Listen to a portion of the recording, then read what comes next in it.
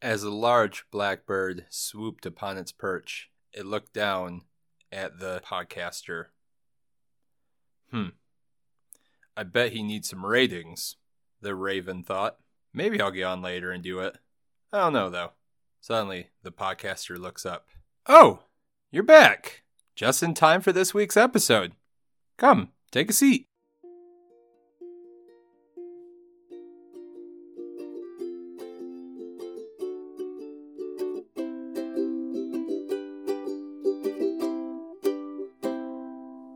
Good day, everybody. Welcome to The Day Hiker's Guide to Reality, a podcast for those who want to get out into nature and build camaraderie through storytelling.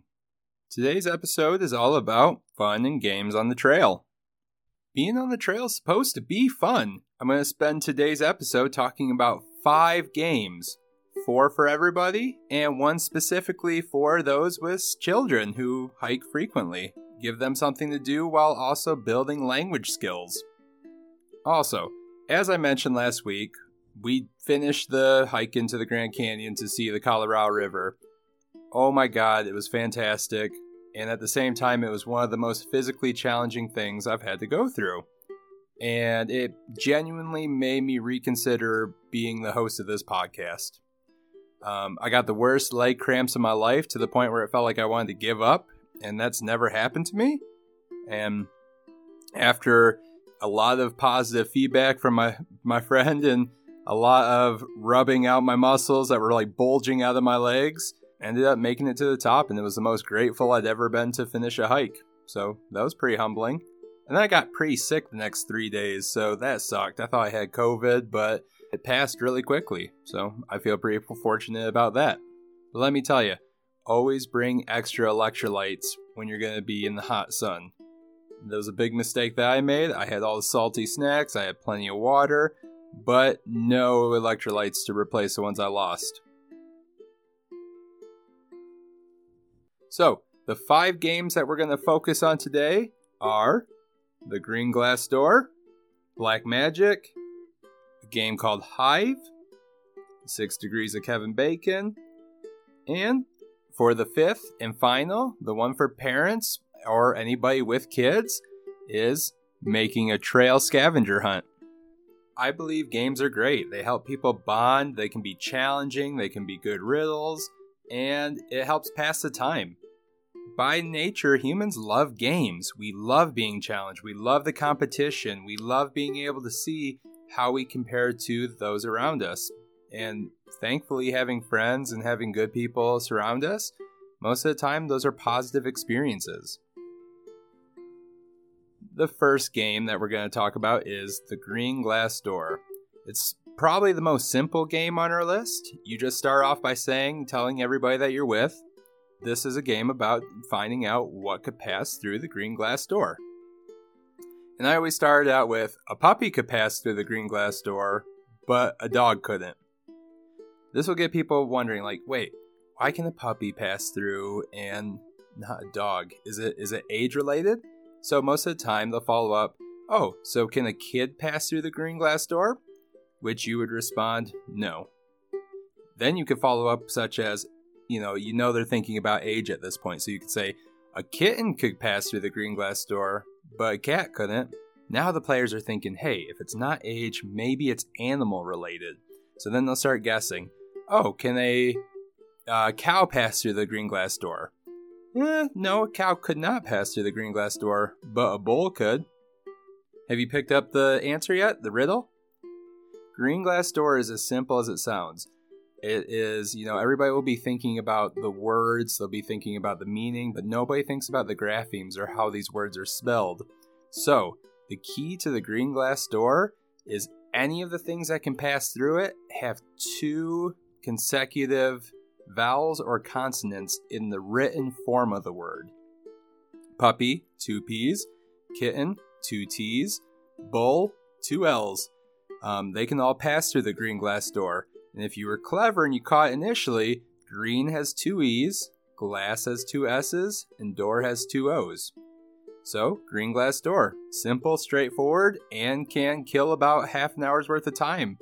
Some people figure it out pretty quickly, but that's the fun, because once the people who do figure it out know the secret, the key, they'll start playing along and they'll add more to the experience, which sends some people down the rabbit hole. Game number 2 to pass time on the trail. Black Magic.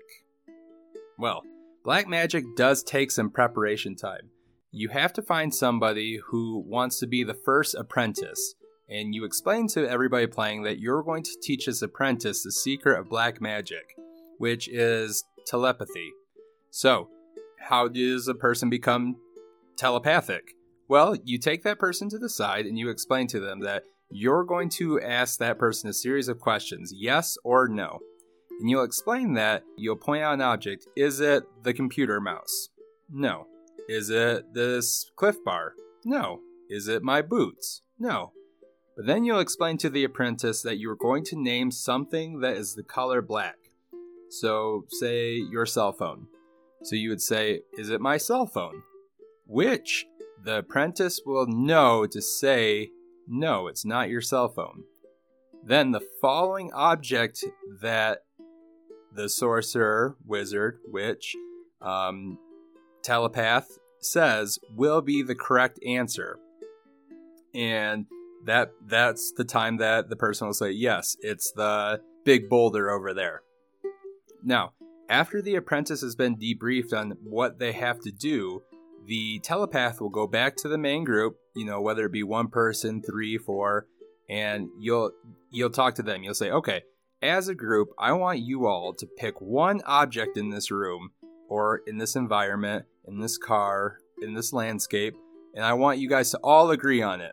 And I will know, and I will ask the questions to the apprentice, but the apprentice, I will tell what that object is telepathically. And everybody they'll be guessing, they'll pick something that for sure there's no way that this person would be able to know that this is the item that they're looking for. So then after the group decides what the object is, you call the apprentice back into the room. They have to be trustworthy. They can't be eavesdropping, because this game has very dramatic effect. And like Green Glass Door, some people might pick up on it and understand what the secret of the black magic is.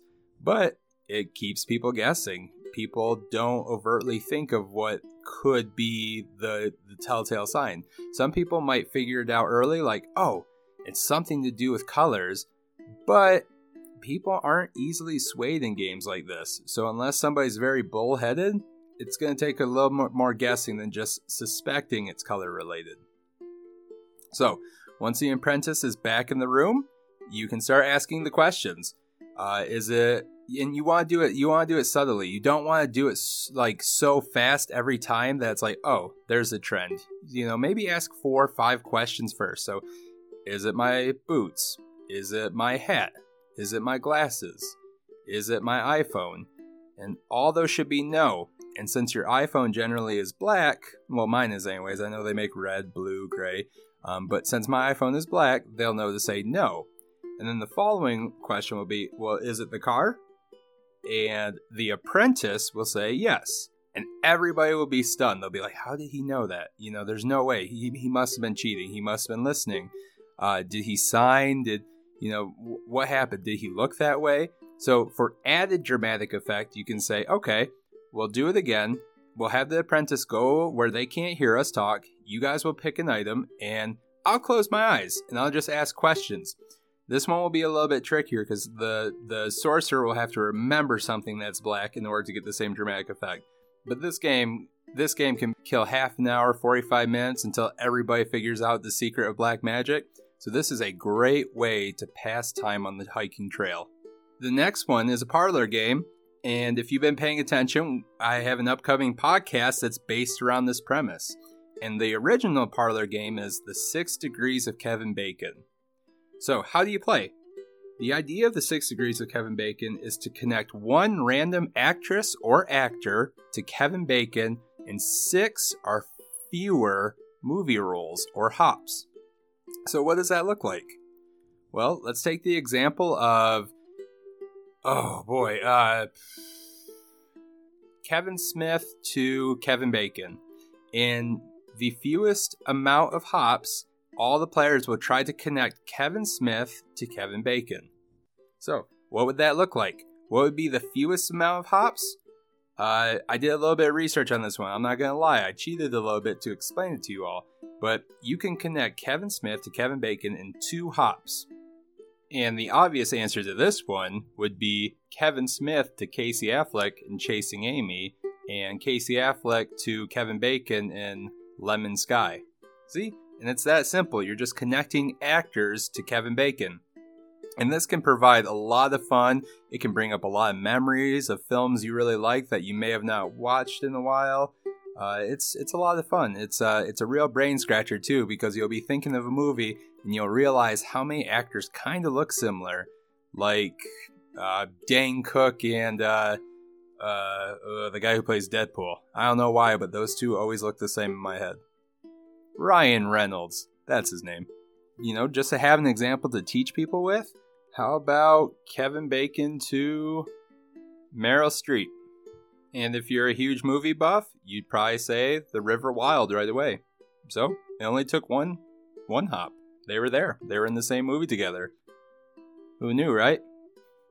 Number 4 on our list is a highly addictive strategic abstract game called Hive.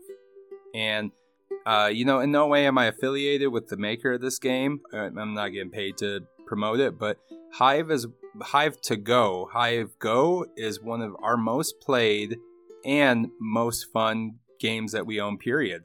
It's a bug-themed game that includes these little black and white tiles, and each bug can do separate actions, and the goal of the game is to surround the opposing player's queen bee.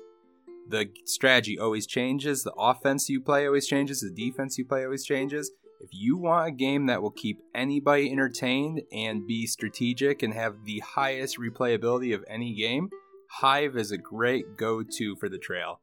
And this is more or less a game you play, after a long day's hike, or in the morning when you're getting coffee before a big hike, or when you're settling down at the campsite. It's super easy to set up inside your tent and play a game. It's really cool too because it's all hexagonal and the map changes, and visually it's stunning to see all these different colors and all these different bugs interacting in the hive. So highly recommend picking up a small to-go bag of Hive and bringing it with you. It doesn't weigh anything. You can toss it in your day pack and you're ready to go. Now let's talk about scavenger hunts. We all played them when we were kids, and this Sunday is going to be Easter, so you may have even thought about a childhood memory having a scavenger hunt with your family. So, what does a trail scavenger hunt look like? Well, this is going to be a little work on the end of the parent or the person who is taking care of kids on the trail, but get to know your environment, get to know what foliage is native, get to know what animals are native, and once you kind of have an idea of what to look for, make a list of 10 objects, but don't make them just, find a mushroom. No, explain the mushrooms. If you're in the Pacific Northwest, have the child find the trumpet-shaped mushrooms, or have them find the mushrooms that look like shingles on the top of a house. Be descriptive. Use plenty of adjectives. Again, as Amanda noted in a previous episode, we use adjectives to enrich language, to make it thoughtful, and it really does help expand a child's vocabulary. Here in Colorado, have the child find the white aspen tree, or have them find the small, heart-shaped, yellowish, sometimes green aspen leaves. There's plenty of quartz on the trail. Have them find a small piece of quartz and a large piece of quartz. Depending on what area you're in, maybe it's common to see rattlesnakes. Maybe that can be a way to teach children indirectly to watch where they step. Up here in northern Colorado, we have rattlesnakes, we have bull snakes, and I've seen them pretty frequently up by the Horsetooth Mountain reservoir area. They're pretty easy to spot, and they'll let you know that they're there. So instead of teaching kids to be fearful and always questioning what they're going to do next, make it a game, Put rattlesnake on there. And obviously you're not going to go seeking out to find a rattlesnake, but it would be good for the children to kind of look out, hey, maybe I can hear it, and then explain it. Oh, wow, that rattlesnake really does sound like a baby's rattle. I have been thinking about that a lot lately as well. How common it is in our culture to tell children, be safe, look out, watch out. And I've been thinking consciously on how much doubt that actually instills in a child. I mean, speaking personally as being a human being, we're pretty creative, we're pretty adventurous. And if we're always going to be doubting ourselves because people think that we can somehow get in trouble, get hurt, and, the people who are supposed to care for us are always concerned about these things, that instills a sense of fear and worry in us. And yeah, while a healthy dose of that can be helpful, I think that, as people, like in the Batman movies, we have to fall in order to learn how to stand up. But again, that's all within reason. Obviously, I'm not condoning go find a rattlesnake during your scavenger hunt. But if you do, it's an awesome learning experience, and you can say, hey, we saw a rattlesnake from a healthy distance while he was in his own home. I guess that goes without saying. When you're out in nature, that is wildlife's home. You don't live out there. You are a guest. If the rattlesnake's on the trail and you can't get around him, he might cut your trail a little bit short that day. And that's okay. You'd rather go home and be safe and healthy than end up in the hospital with the potential of losing your leg. So, trail scavenger hunts are a great way to pass the time. Be thoughtful, be resourceful, get to know the land that you're on. Some places around here even have hieroglyphs. I think that's the coolest thing in the world. So, if you're in a place where you know that native peoples lived at one time, and you know that there are hieroglyphs in the area, make it a priority to pass by them and include them on your scavenger hunt list. It will build memories, it'll build language, and everybody will have a great time. It'll keep everybody busy and not thinking about how they're hot, how they're tired, how they're sweaty. It gives purpose, it gives meaning. And there you have it all. That is a list of 5 games to pass time on the trail that I would highly recommend. As a recap, we had The Green Glass Door, The 6 Degrees of Kevin Bacon, Black Magic, the Tile Abstract Game Hive, and, for those with kids, a trail scavenger hunt. Thank you all so much for joining me today, and as always, if you're listening on Apple Podcasts, please leave me a rating and review. It really does help keep me motivated. I really do enjoy doing this, but every now and then, that little bit of reinforcement gives me a little extra boost. So again, thank you all who have rated and reviewed. You guys are the real MVPs here. You went out of your way to make me feel good, and I really do appreciate that because I try to put that out into the world. I try to make everybody that I cross paths with feel good about themselves because I truly believe that we are all awesome in our own way. And I really do. I hope that I'm inspiring some of you to get out this summer, get on the trail. I hope I help you feel more prepared. I hope that I have topics in the near future that you really vibe with. And overall, I just hope you all are well. It's been a tough year. This pandemic has sucked ass. But, we're all getting through it. Because that's what we do as humans. We persevere. We keep moving forward. It's not all about grind until you die. Because if you did that, hey, good for you. That was your life. But that's not everybody else's life. Be kind to yourself. Be happy. Be healthy. And as always, I hope you all are well. And catch you later. Do you ever say anything besides that? Oh. Didn't think so. So where did you come from anyways?